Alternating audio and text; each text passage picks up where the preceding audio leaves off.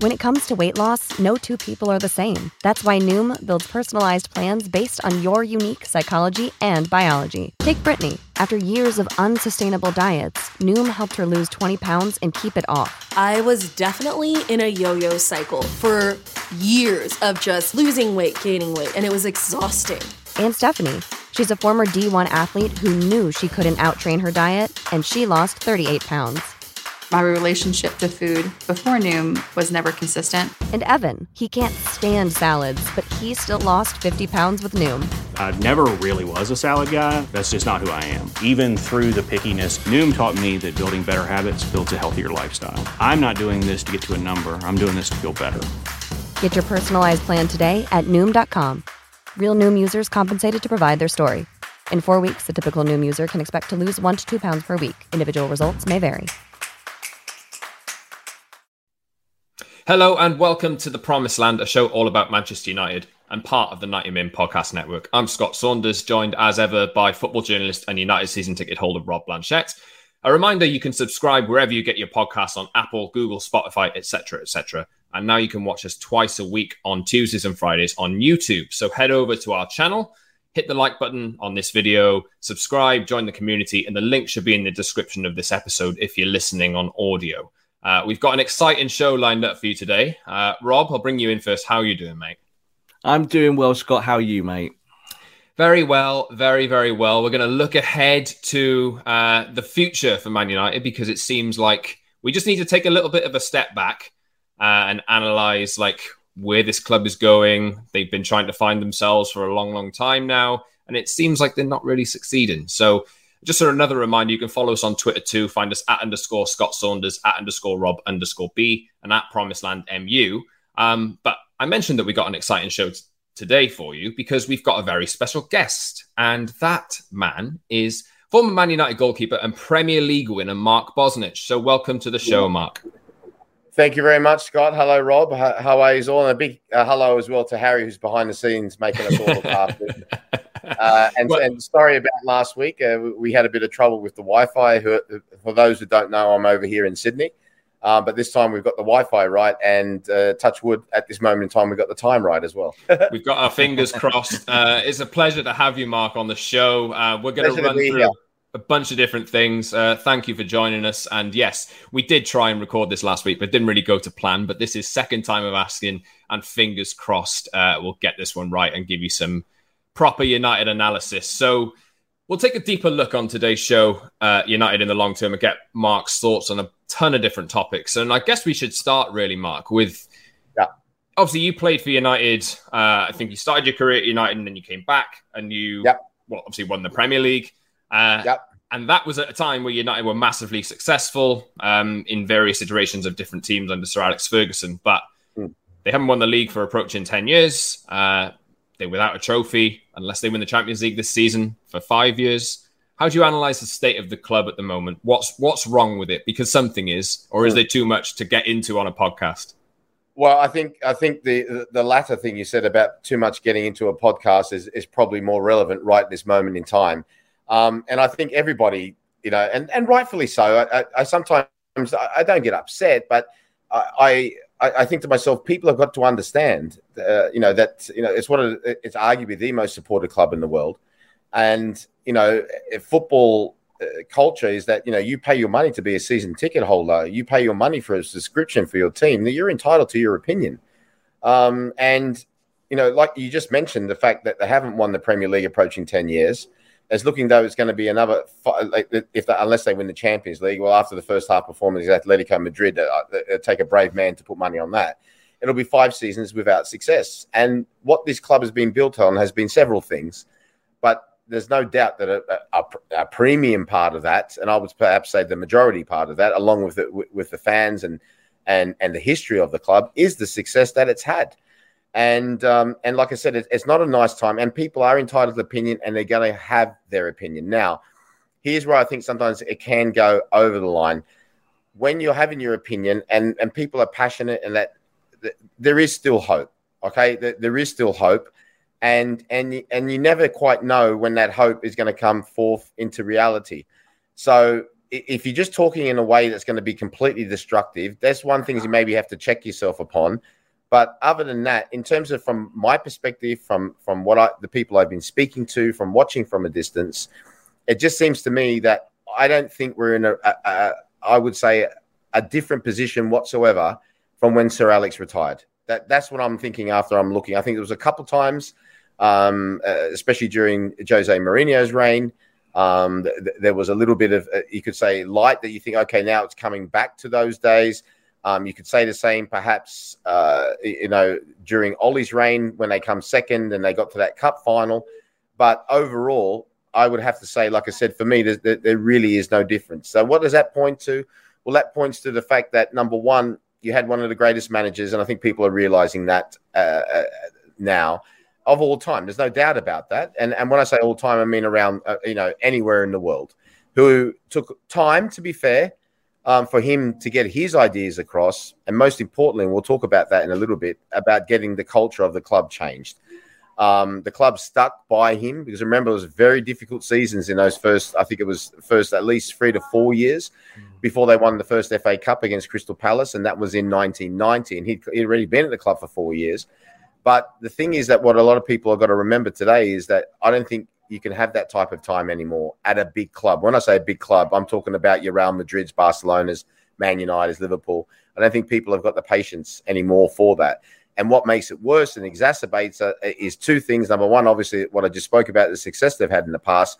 And the fact that, number one, their local rivals, Manchester City, and their ultimate rivals, Liverpool, are leaps and bounds at the moment ahead of us on the park. I don't know if that's the case in terms of junior teams and all that, because I don't know enough about the subject.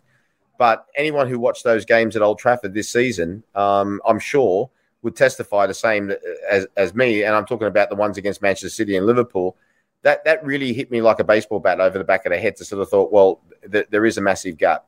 But then when you look at the players, and if you go one for one for the players, I can't see how people can say they're bad players. They may not be performing to their best, and that comes down to the environment that's being provided. But they are all good players in their own right. And like I said, and when that starts to occur regularly, that they're not playing at their best, then obviously deeper investigations need to be made. I do believe that Ralf Rangnick will get to the bottom of it, but it's going to take him time. And how much time will be dependent on the patience of the supporters and, more importantly, the board. Yeah, but definitely we'd love to be sat here talking about, different things, but this is the reality and where we are. I think the thing is now to start moving on. So how can we make it better? Yeah. Because I think we can. That's what I'm saying. We can make it better. And when I say we, it is a collective, because you never know. As much as players and managers say they don't listen to a lot of these things and media, a lot of that is true. However, there may be an idea that come up that they just hear and think, oh, well, maybe we need to have a look at that. But I think the thing is now, what do they need to do? And that's what Ralf Rangnick has been brought in for.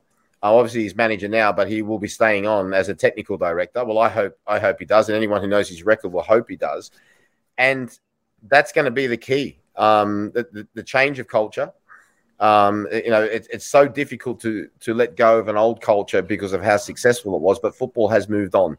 Yeah. So they've got to change, and they've got to find their own identity, and they've got to build from that. And there's no reason that they can't, because they still have got the financial power to do it. Okay, maybe not in the same league as, say, Manchester City, but if you look at Liverpool haven't really gone to that extent, if you like, overall. But they've found players who fit the way that Jurgen Klopp wants to play, and that's going to be the key. Yeah. What do you want to be? Yeah, it's a big case of lacking identity and the culture needs to change. Obviously, I'm thinking through the actual 11, like from the back. David De Gea was signed by Sir Alex Ferguson. Diogo Dalot was signed by Jose Mourinho. Harry Maguire was signed by Ole Gunnar Solskjaer. Luke Shaw was signed by Louis van Gaal, I think. And it's just an amalgamation. There's so many players there who've been brought in by different managers, and nothing really fits, does it, Rob? I mean, like, this is something that Ralf, and we'll talk about Ralf in more depth later on, but in order to get everything right on the pitch, United have jumped around from, they took Van Gaal's philosophy and thought this is the way to do it, and then they jumped to Mourinho's, and then that means that they need a different profile of player. Ollie tried to do it a different way again. They need somebody like Rangnick to come in and centralize everything to restore that central focus, don't they?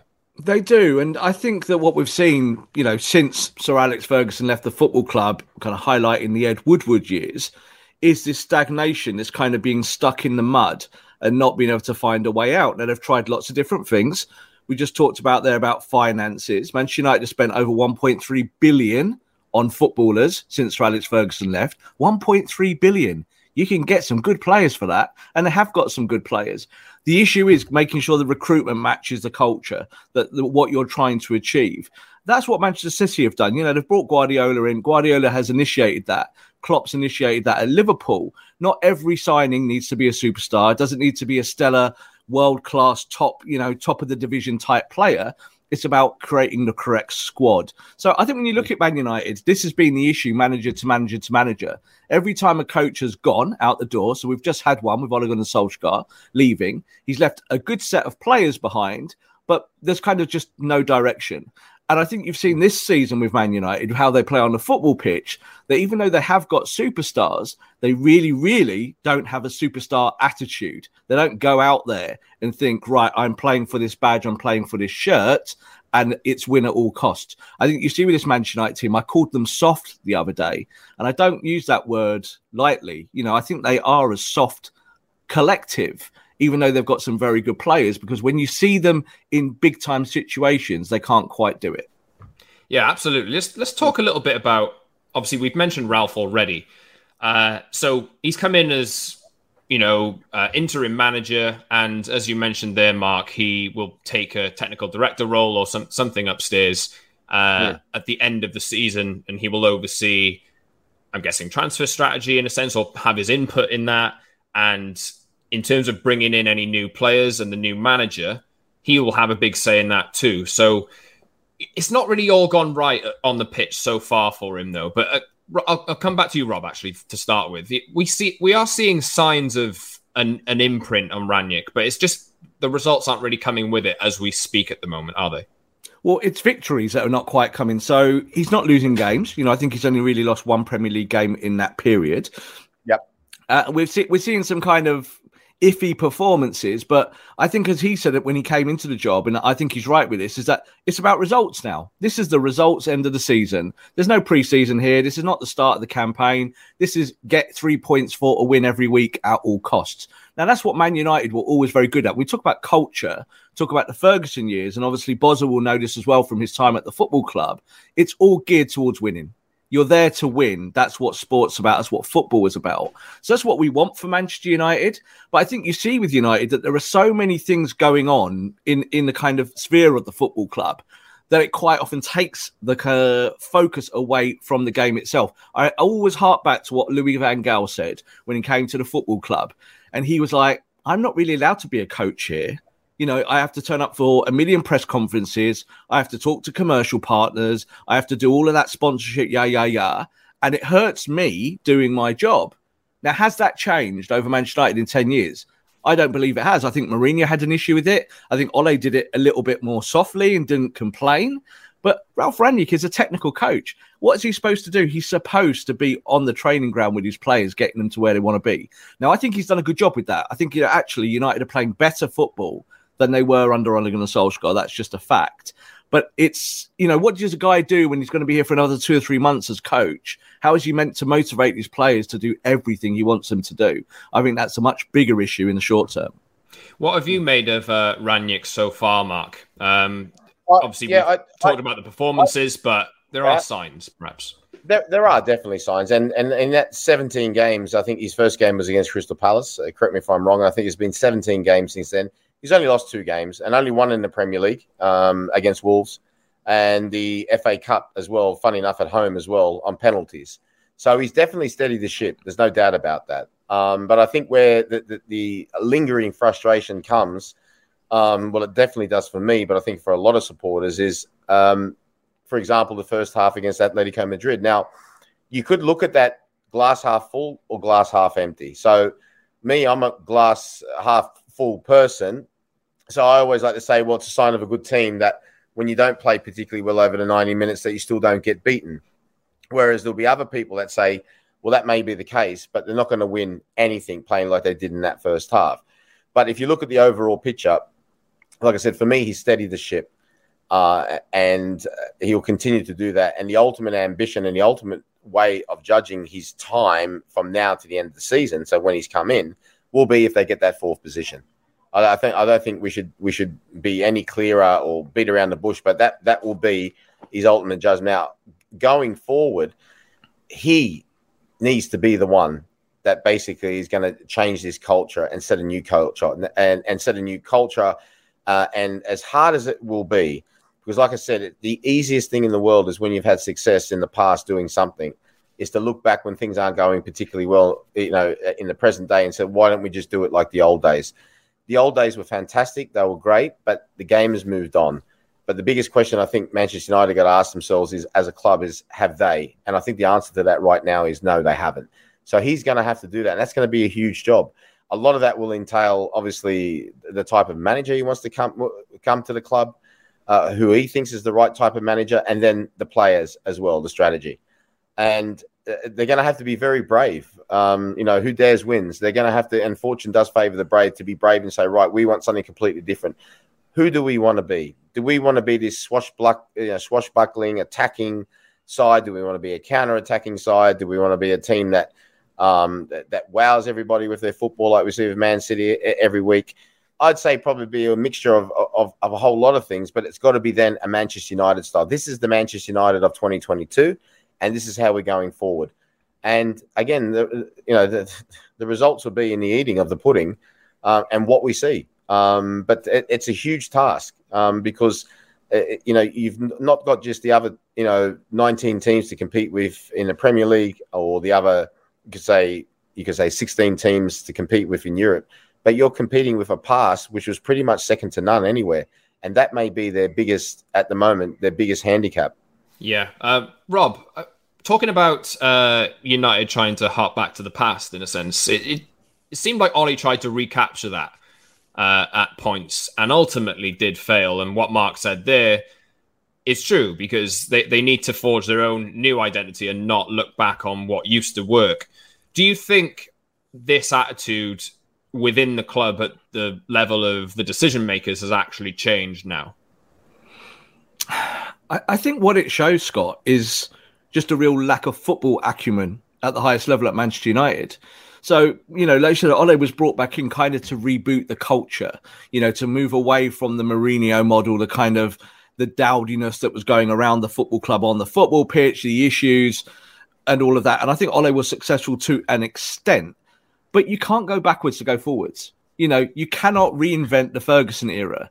When Sir Alex got it right at United, and obviously, again, Boswell was at the football club in those years, in kind of the late 80s into the early 90s, he didn't reboot the St. Busby years. He did it his way. It was a new way. So you might be able to conjoin those two eras together because of the figureheads and, two proud Scots, etc., etc., etc. But the truth is they are night and day. They're completely different. And the next manager who comes in and the next, technical director who makes this work will be different. And you have to accept that. So looking backwards doesn't help. Manchester City, who are now having unprecedented success, obviously due to their wealth, they went and fixed it in a technical sense behind the scenes. They went and got a load of ex-Barcelona people who'd done it before, and they went and they fixed it from the very top all the way down.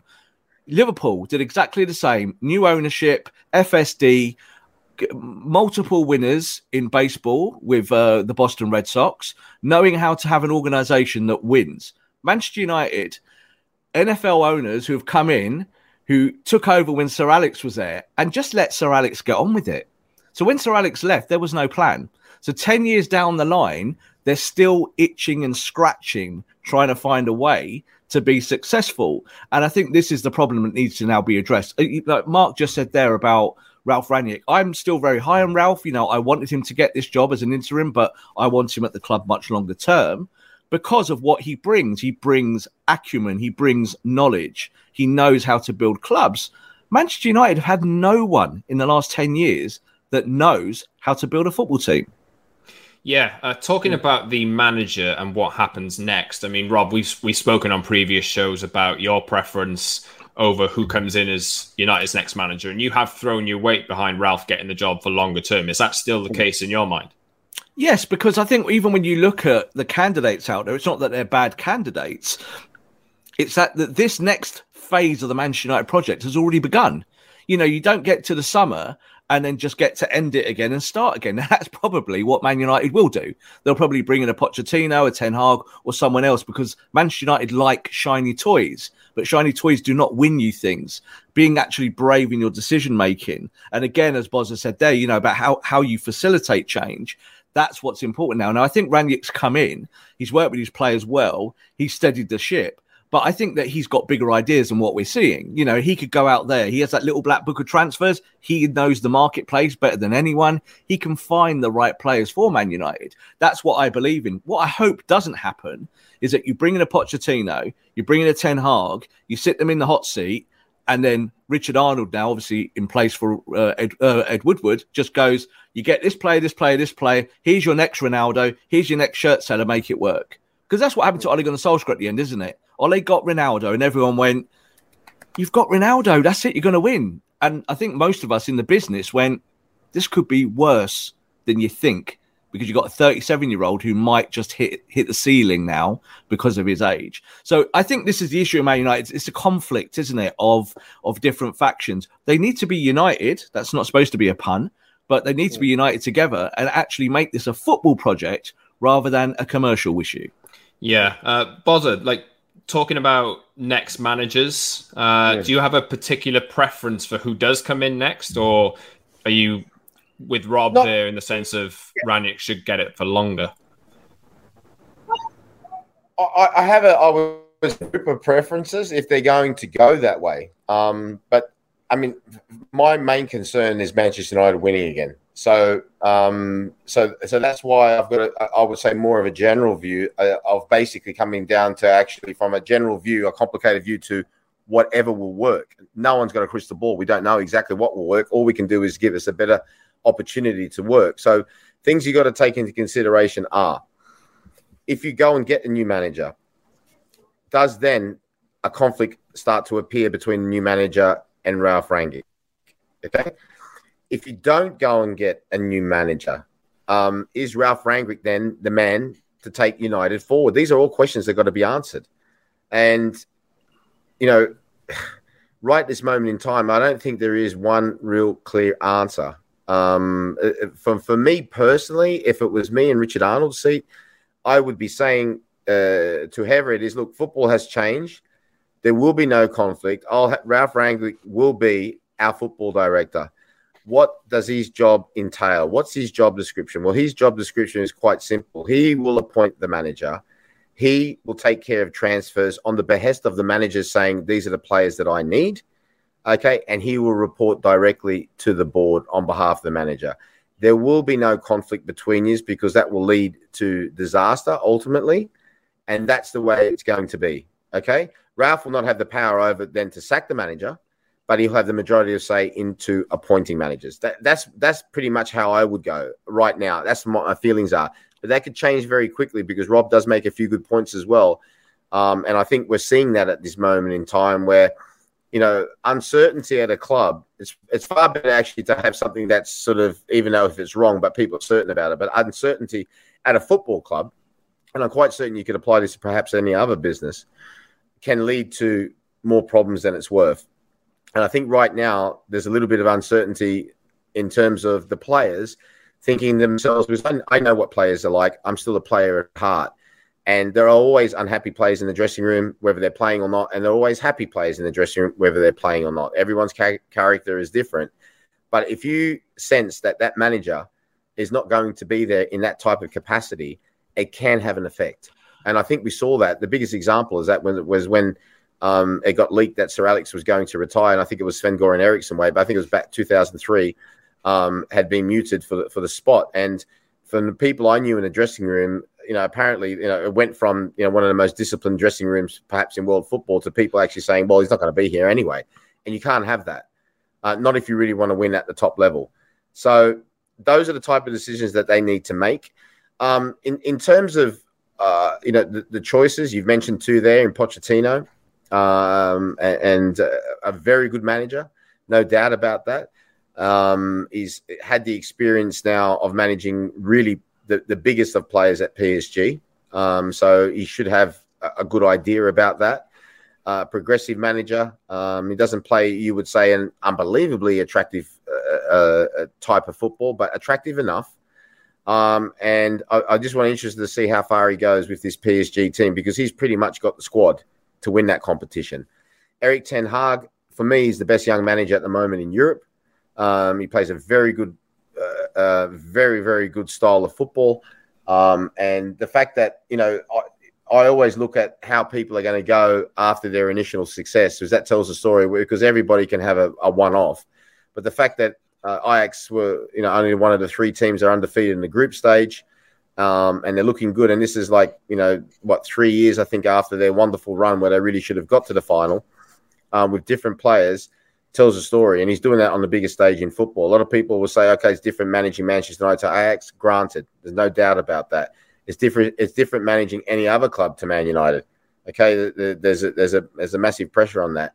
The other one that the other 2 that I think should be taken into consideration. Well, one of them has already gone to Tottenham and Antonio Conte. I was a little bit surprised, especially there was a lot of resistance from the ex-players. Sort of like there was just seemed to be a resistance that they just completely ruled him out. He's a winner, and he is a winner. You look not only in his playing career but as a manager, he is a winner, and I think he should be thought of again. But again, does he want to come in with Paratici, or does he? You know what I mean? So you got to obviously weigh those type of things up.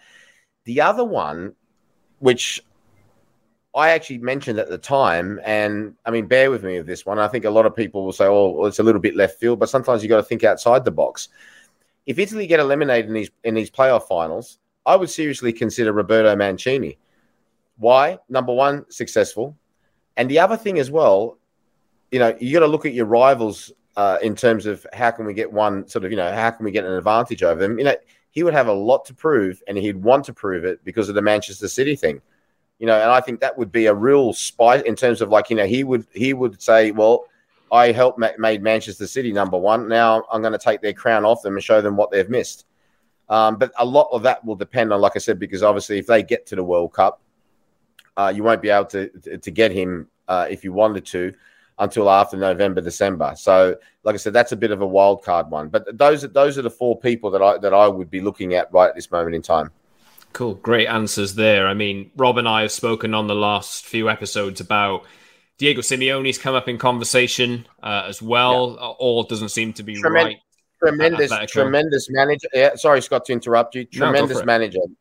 Tremendous manager. Done a great job. He's been there, nearly over 10 years at Atletico. He's taken them to, European Cup finals. If it wasn't for Ronaldo, he probably would have at least won one of them. He's been almightily successful. But as we've seen recently, when he's tried to evolve his football into a more modern, attractive style, it hasn't really worked for Atletico. And we've seen him recently against Osasuna, and then 3 days later against Manchester United go back to the type of football that he knows best, that requires a certain type of player. And I just don't think the Man United fans it'll be okay away from home. And, look, people might say, well, if he wins his one title, so be it. But I'm thinking long term, I don't think the fans of Manchester United, with the history of attacking football, will warm to that type of style. Get yourself ready for parking the bus, a lot of the times, both home and away. And I really don't think that like I said, that the fans will like I said, they'll support it like they do. And especially if he goes and, if he wins something, but in the long term, I think Manchester United supporters are looking at, the likes of Manchester City and Liverpool and saying, why can't we play football like that? We want it to be an enjoyment, a celebration when we go watch the team at Old Trafford. Not, like Rob said before about, going there and just coming back feeling, football's supposed to be escape. They're not supposed to be going there and creating more problems for yourself. Absolutely. You mentioned there with Mancini, if he gets to the World Cup, another name that has come up is Luis Enrique, who's managing Spain at the moment. Yeah. There's been some interest there. Rob, any of these names here, if Ralf does stay, do you anticipate any kind of... No, they have to be able to work with Rangnick if he's going to stay. Is there any kind of managers that you just discard because you can't really see it working from that list? No, look, every one of those managers that Bozza just mentioned there, I would be for, because they've all got acumen. They're all really good coaches. They've all won stuff. They know what it means to be in a winning setup. I think the issue is that whatever coach comes in, Manchester United themselves, from the board level down, need to have the structure for that coach to survive and thrive. So you just talked about Ten Hag there, and I think this is where maybe the contrast is, kind of left and right, is that there's no doubt that Ten Hag is a great young coach. He's come through the right system, came from Bayern Munich into Ajax, done a brilliant job at Ajax. The core difference for Ten Hag would be that Manchester United are a dysfunctional mess behind the scenes, whereas Ajax have a 50-year structure of promoting youth and having a budget and knowing what they're doing. Manchester United don't do that. Manchester United are Disney World. You need someone who knows how to manage that. So that's a difficult thing, because I think lots of Man United fans are looking for the next Fergie, but as we've said, that's not going to happen. So it means that when you look at Richard Arnold, and if you retain Ralf Rangnick, and I do worry about that, I do think that Ralf Rangnick, if he leaves the door as a coach, he's still going to be a consultant next year. Will he really have any true power? Well, John Murtough is the director of football. I think that will be given to Murtough rather to Ralph. Then there's a problem there, isn't it? Straight away, whoever you bring in, they have to be able to work with this board. You just mentioned Antonio Conte. He was certainly my favourite before he went to Tottenham. He was the name that I was banding around and saying, he's a winner. He gets results quickly, but he also fortifies football clubs. He talks to players. He gets them doing the right things. But look, he's gone to Tottenham, who are also a dysfunctional mess, and he's struggling there. So I do think that this build, and this is why we wanted to do this show today, was about the foundations of Manchester United. How do you go forward now? Because you could bring in the best manager in the world. You could bring in your next Jose Mourinho, your next Louis van Gaal, multiple winners, and you still don't win. Why is that?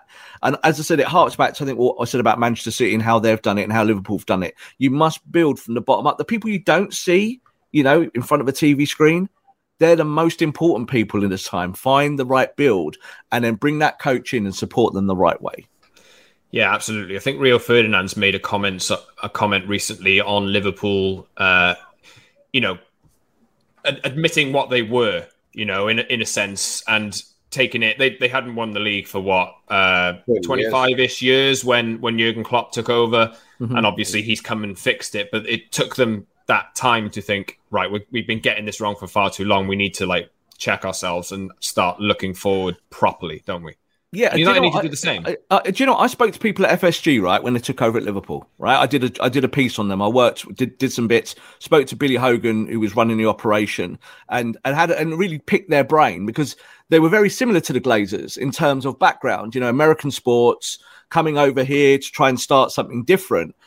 But those two factions took different routes. So the Glazers kind of just tried to maintain what Fergie had done and just do that. They took on David Moyes, and that was their way of doing it. Whereas FSG came in, saw a broken football club and went, no, we fixed the Boston Red Sox. We're now going to fix Liverpool in the same way. Now, it shows that sporting models can transfer from one sport to another if you do it professionally. Now, that's really what Manchester United have failed at. They've not been able to find a business model that gets them the shirt sales that they crave, the sponsorship that they love, and winning trophies. That third one has hit a wall. The other two, great. Ed Woodward is a genius at getting sponsorship, and Richard Arnold will be tasked with that as well. But I really do hope that Richard Arnold now fixes the issues that we see on the football pitch. As Bozza said there, football is an escape. You want to go to Old Trafford and enjoy watching your team. You don't want to be going there watching a Nike product, an Adidas product. That's not what you're going there for. You're going there because that football club is in your heart. You pay your money. It's like paying your rent to see your team, and you expect certain things. So I think this is the whole conundrum of United now in the weeks and months ahead, is that there are so many fundamental things that need to be fixed. Bozza, how important is it that United make these decisions now in order to identify the manager that they want to get them in place for the start of the summer? Because there's going to be an overhaul, I'm guessing. There's a lot of players out of contract. There's players that United will be looking to sell anyway because they haven't really worked, but maybe a new manager will come in and make a decision on some of those players. But they need a manager in there to work and to find the actual structure that they want to work with moving forward as soon as possible, don't they? I think it's super important. I think that, that they should have places, things in place yesterday, not today. However, I always try to look at things and empathize with the other side of the coin. So, for example, if it got out, basically that, Ralf Rangnick, for example, wasn't going to be manager, I think that would undermine him. I think it would undermine the whole thing that he's trying to achieve with the players, coming back to what I said to you before.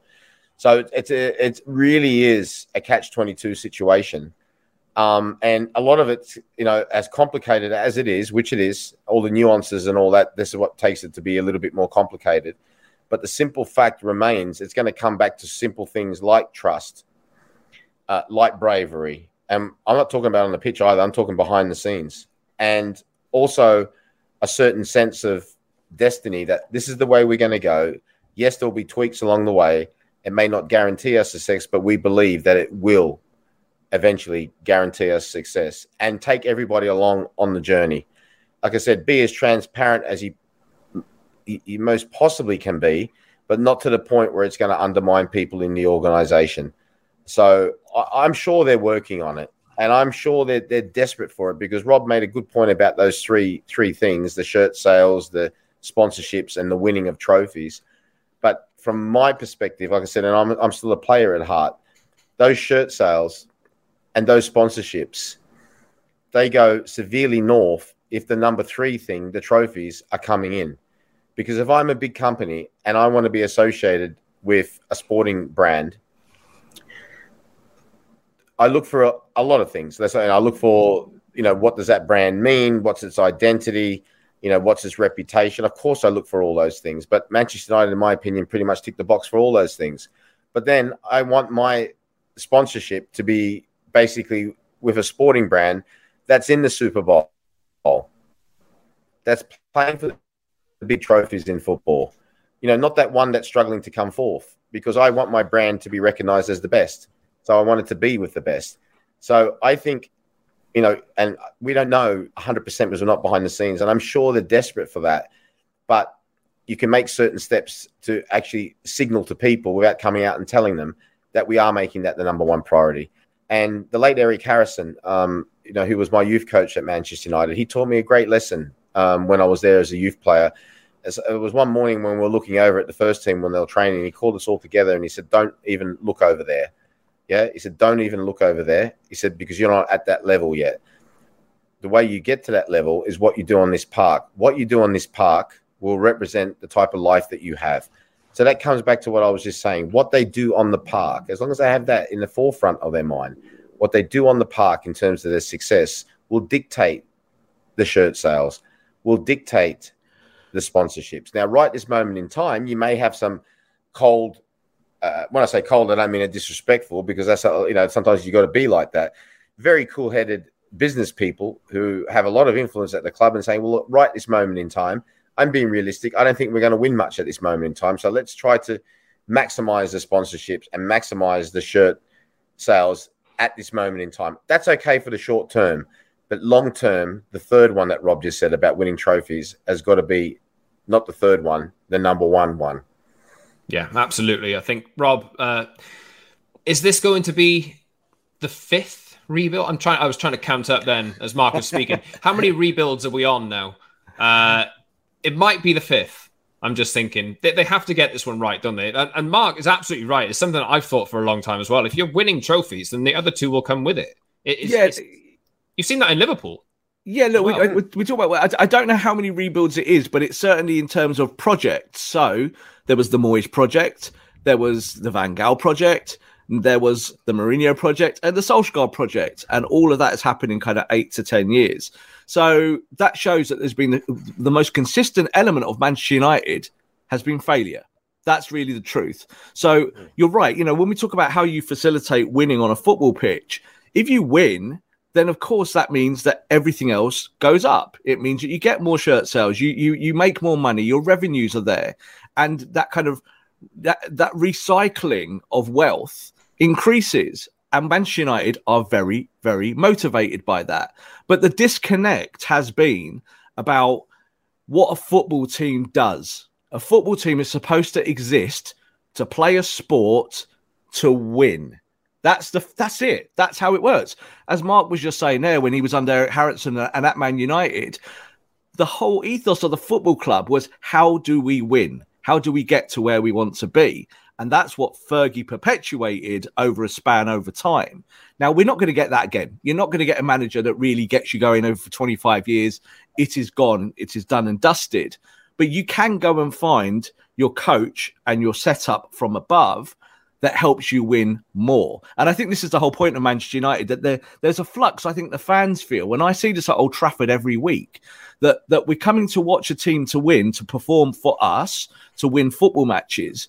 But what are you actually watching? You know, what are you watching? A football team, or are you watching a business on a green pitch? That's how it feels. You know, you've got Ronaldo. He sells all the shirts in the world, but he doesn't help you win. So I think this is the whole point: is that Man United, the next players that come in, it doesn't have to be superstars. It doesn't have to be a superstar coach. It just has to be the right one. Someone who comes in, helps you win football matches, and then at 4:45 on a Saturday after the game's finished, you can walk out of that stadium and say, yes, I'm proud of my team. Because I think at the moment, Man United fans are certainly not proud of the mess that they're seeing. Rob, you've given me a brilliant transition there into the players. I did want to move on to that at some point, but Boz, I'll come back to you here, because you mentioned earlier in the show that United do have a lot of talent in that team. They're just not really putting it together on the pitch. They're not working as a unit. And as I mentioned, it does seem like there's going to be a bit of an overhaul at some point. Well, maybe over the course of this summer and maybe over the next few transfer windows, as United try and move players on who perhaps don't want to be there, and then try and bring other players through that they really believe in. Are there any players in the United squad at the moment on a positive side that you think are the real deal, that they should build the new Manchester United around? Well, the funny thing is, if I'm looking at them individually as players, not in the collective that we've seen sort of in and out over a period of time, I would say the vast majority. But I think that, like I said, the key is at this moment in time. If anyone's ever in doubt about, or which is man for man, what's the better team? The simplest thing to do is you turn around and say, if we had a combined team of Chelsea, Manchester City, Liverpool, and Man United, how many Man United players would get in it? Okay, that's the simplest thing for you to do. It might vary a little bit, but on the majority of instances, it'd be very, very similar. So you've got to look at that. Rob and I spoke about, when we worked at the World Cup, about a young Bruno Fernandes. He's one. He's one definitely for me. Young has performed when he has to. He is definitely one. David De Gea has been outstanding. He's had to be in these seasons. Although he's not a spring chicken, so to speak, anymore, but he's definitely one right now you can rely on. Not young, but Varane is another one. And for anyone who've watched La Liga, would have seen these outstanding performances. He's had, you could probably say, an in and out time a little bit since he's been there, but he's definitely one when he's 100% fit. And this is right at this moment in time, as I was talking about right here, right now.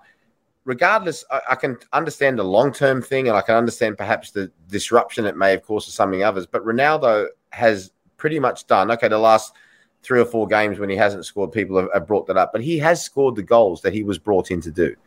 So that's talking about immediate, that he's not the immediate answer. I would say perhaps David De Gea is not maybe the immediate answer, but like for the time being, he could still go on for at least another 3 to 4 years at the very top level. So then you're thinking the other two, Varane, Fernandes, I always like to work from the spine.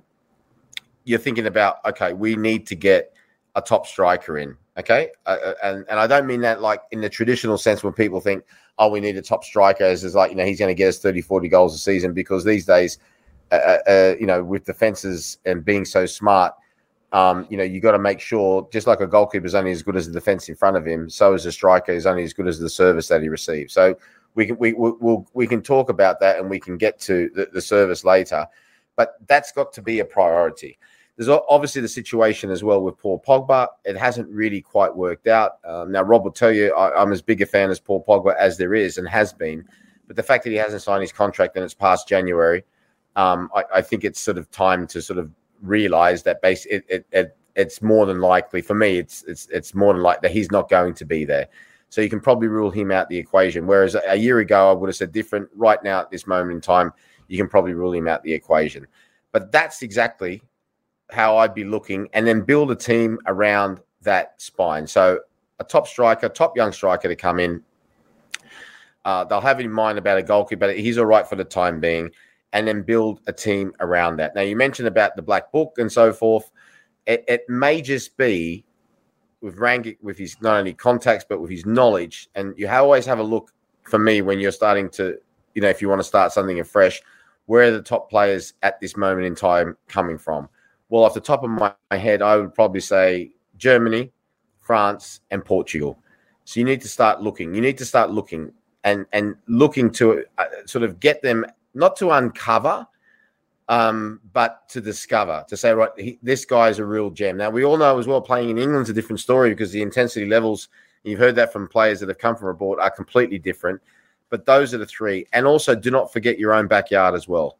Okay, there's a lot of talent in England. I think sometimes it's perhaps underestimated how much talent there is there, but don't underestimate that as well. When Sir Alex Ferguson first came to the club, I remember the story that I was told was, I remember sort of saying, yeah, I'm from Australia. Why? Well, I remember the chief scout at the time, it was a chap, he's passed away as well, called Joe Brown. He said, well, when he first come, he said, where do you look for your players? And they were like, well, Greater Manchester in England.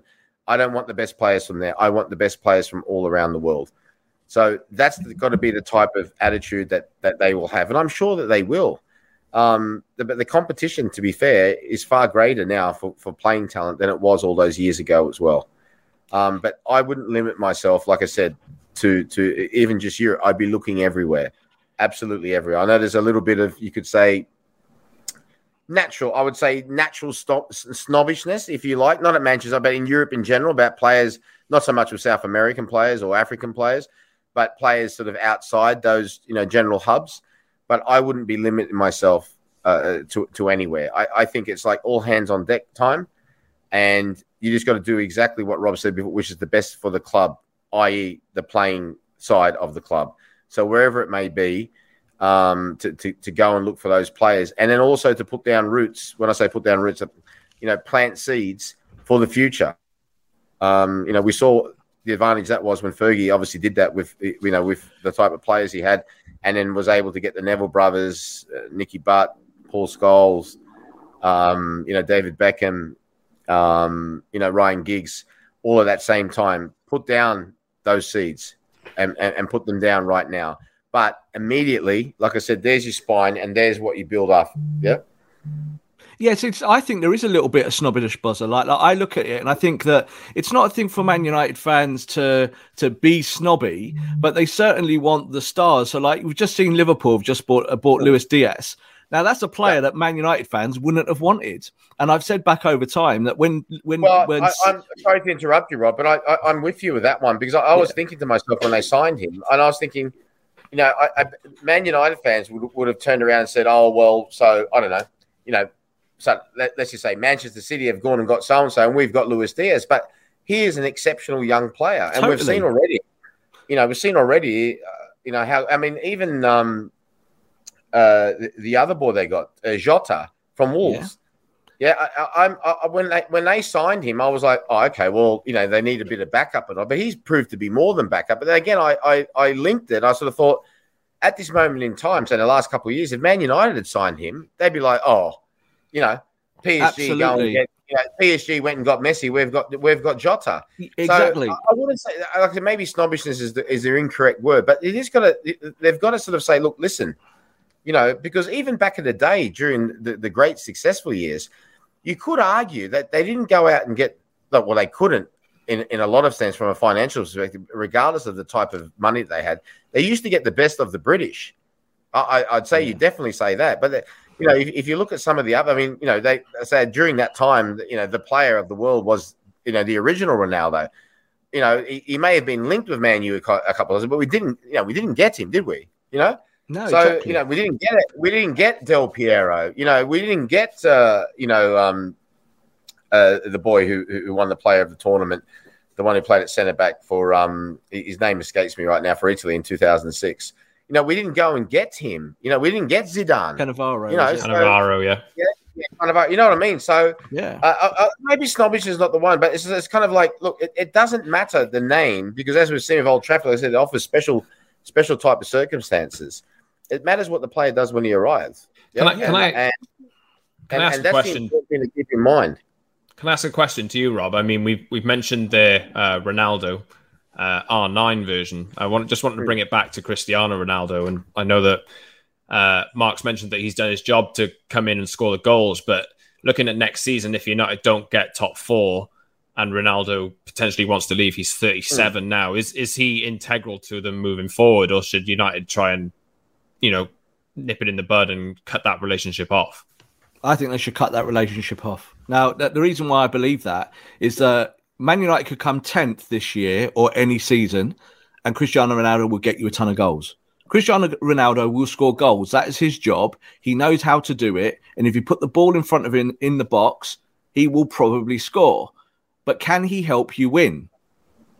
No, at the moment, you've got a 37-year-old playing a modern brand of football, a pressing style that he simply cannot do every week, minute by minute by minute. And yet the discussion is how good is Ronaldo? But it doesn't matter. It doesn't matter how many goals he's got. The 800 goals, forget about it. That's a history. That's gone. That's the past. What can you do going forward? We're just talking there about players, and I would call it elitism. That's what I would call it. Because I do think that United think in elite terms. They think, well, this person doesn't just not going to help us win, but they're also going to sell shirts. They're going to help the commercial offer. They're going to do all those things. So there's all those considerations. And the one thing they're not considering at the very top is, can this player help us win? Manchester City just went and bought a South American player called Julian Alvarez. So don't sleep on him. We're going to be doing podcasts about him next year, talking about how Man United missed out on a generational superstar. He's going to be amazing. He's going to go to Man City next year. He's going to play the false 9. He's going to score tons of goals, get tons of assists. And Man United fans are going to be saying, why do we not sign players like him? So United could have signed him. They were in for him. They had talks. But they said no. Why? Because Julian Alvarez does not give you those shirt sales, not at the very beginning anyway. So I think this is the problem with Man United in terms of the elitism. Like, just going back in time to answer that question, what Bozza said about in history, when Man United won the treble, people forget about the Ronnie Johnsons of this world. Without Ronnie Johnson, you don't win that. You really don't. You had players in that setup that Fergie took from place. Ole Gunnar Solskjaer. Ole Gunnar Solskjaer was a young Norwegian lad, plucked out of the middle of nowhere and became a historical icon of the football club. So you can go and find those players. You've just got to want to do it. And I'm not sure Man United in the past, over the last 10 years, really tried to exploit marketplaces. That's why I like Rangnick, because Rangnick will go and take a player from the moon and he'll say, I don't care you're from the moon. I'm going to mold you into what I need you to be. And that's the kind of Man United that Man United need to be going forward. They have to be that type of football club. So one final question before we wrap up. Obviously, this season, United are out of the Premier League title race. They're out of the FA Cup. They're out of the League Cup. And it does seem like now that United are playing for 4th place, their current grasp on it is, as we record this, they are in that position, but they're not actually favourites for it. How integral is Champions League football to United's future plans? Or is this let's say if they don't get Champions League football this season or into next season, does that give them a better opportunity to reset everything like we've discussed here? Rob, I'll come to you first. Champions League football is the most important thing every season, because that is how your business model has to operate. You have to have top 4 because you need that 50 million quid in your pocket. If you don't have that, you become weaker in the transfer market. So as it stands, yes, Man United 4th is the most important thing. Do not forget, we are still playing for the Champions League. I know it feels like we're not, and it feels like this team can't win it. But I do think on their day, that actually, I do think on their day that these boys, we talk about Bruno and Ronaldo and all these guys. Rafael Varane's got Champions Leagues coming out of his ears. They can win that tournament because it's just a one-off now, and it's knockout. It's knockout football. Chelsea won it last year, as we said, became crowned champions of Europe. Are they the best team in Europe?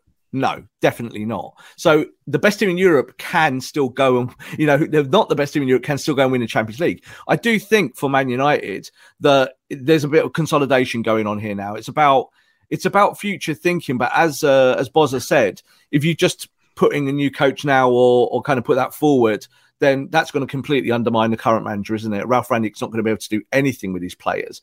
And I do think that that's one of the problems with this team, is that they're not quite dialed in all the time up here. You know, they're not 100% all the time committed to the cause, and you don't always see the things that you need to see. So short-term Champions League, yes, get fourth.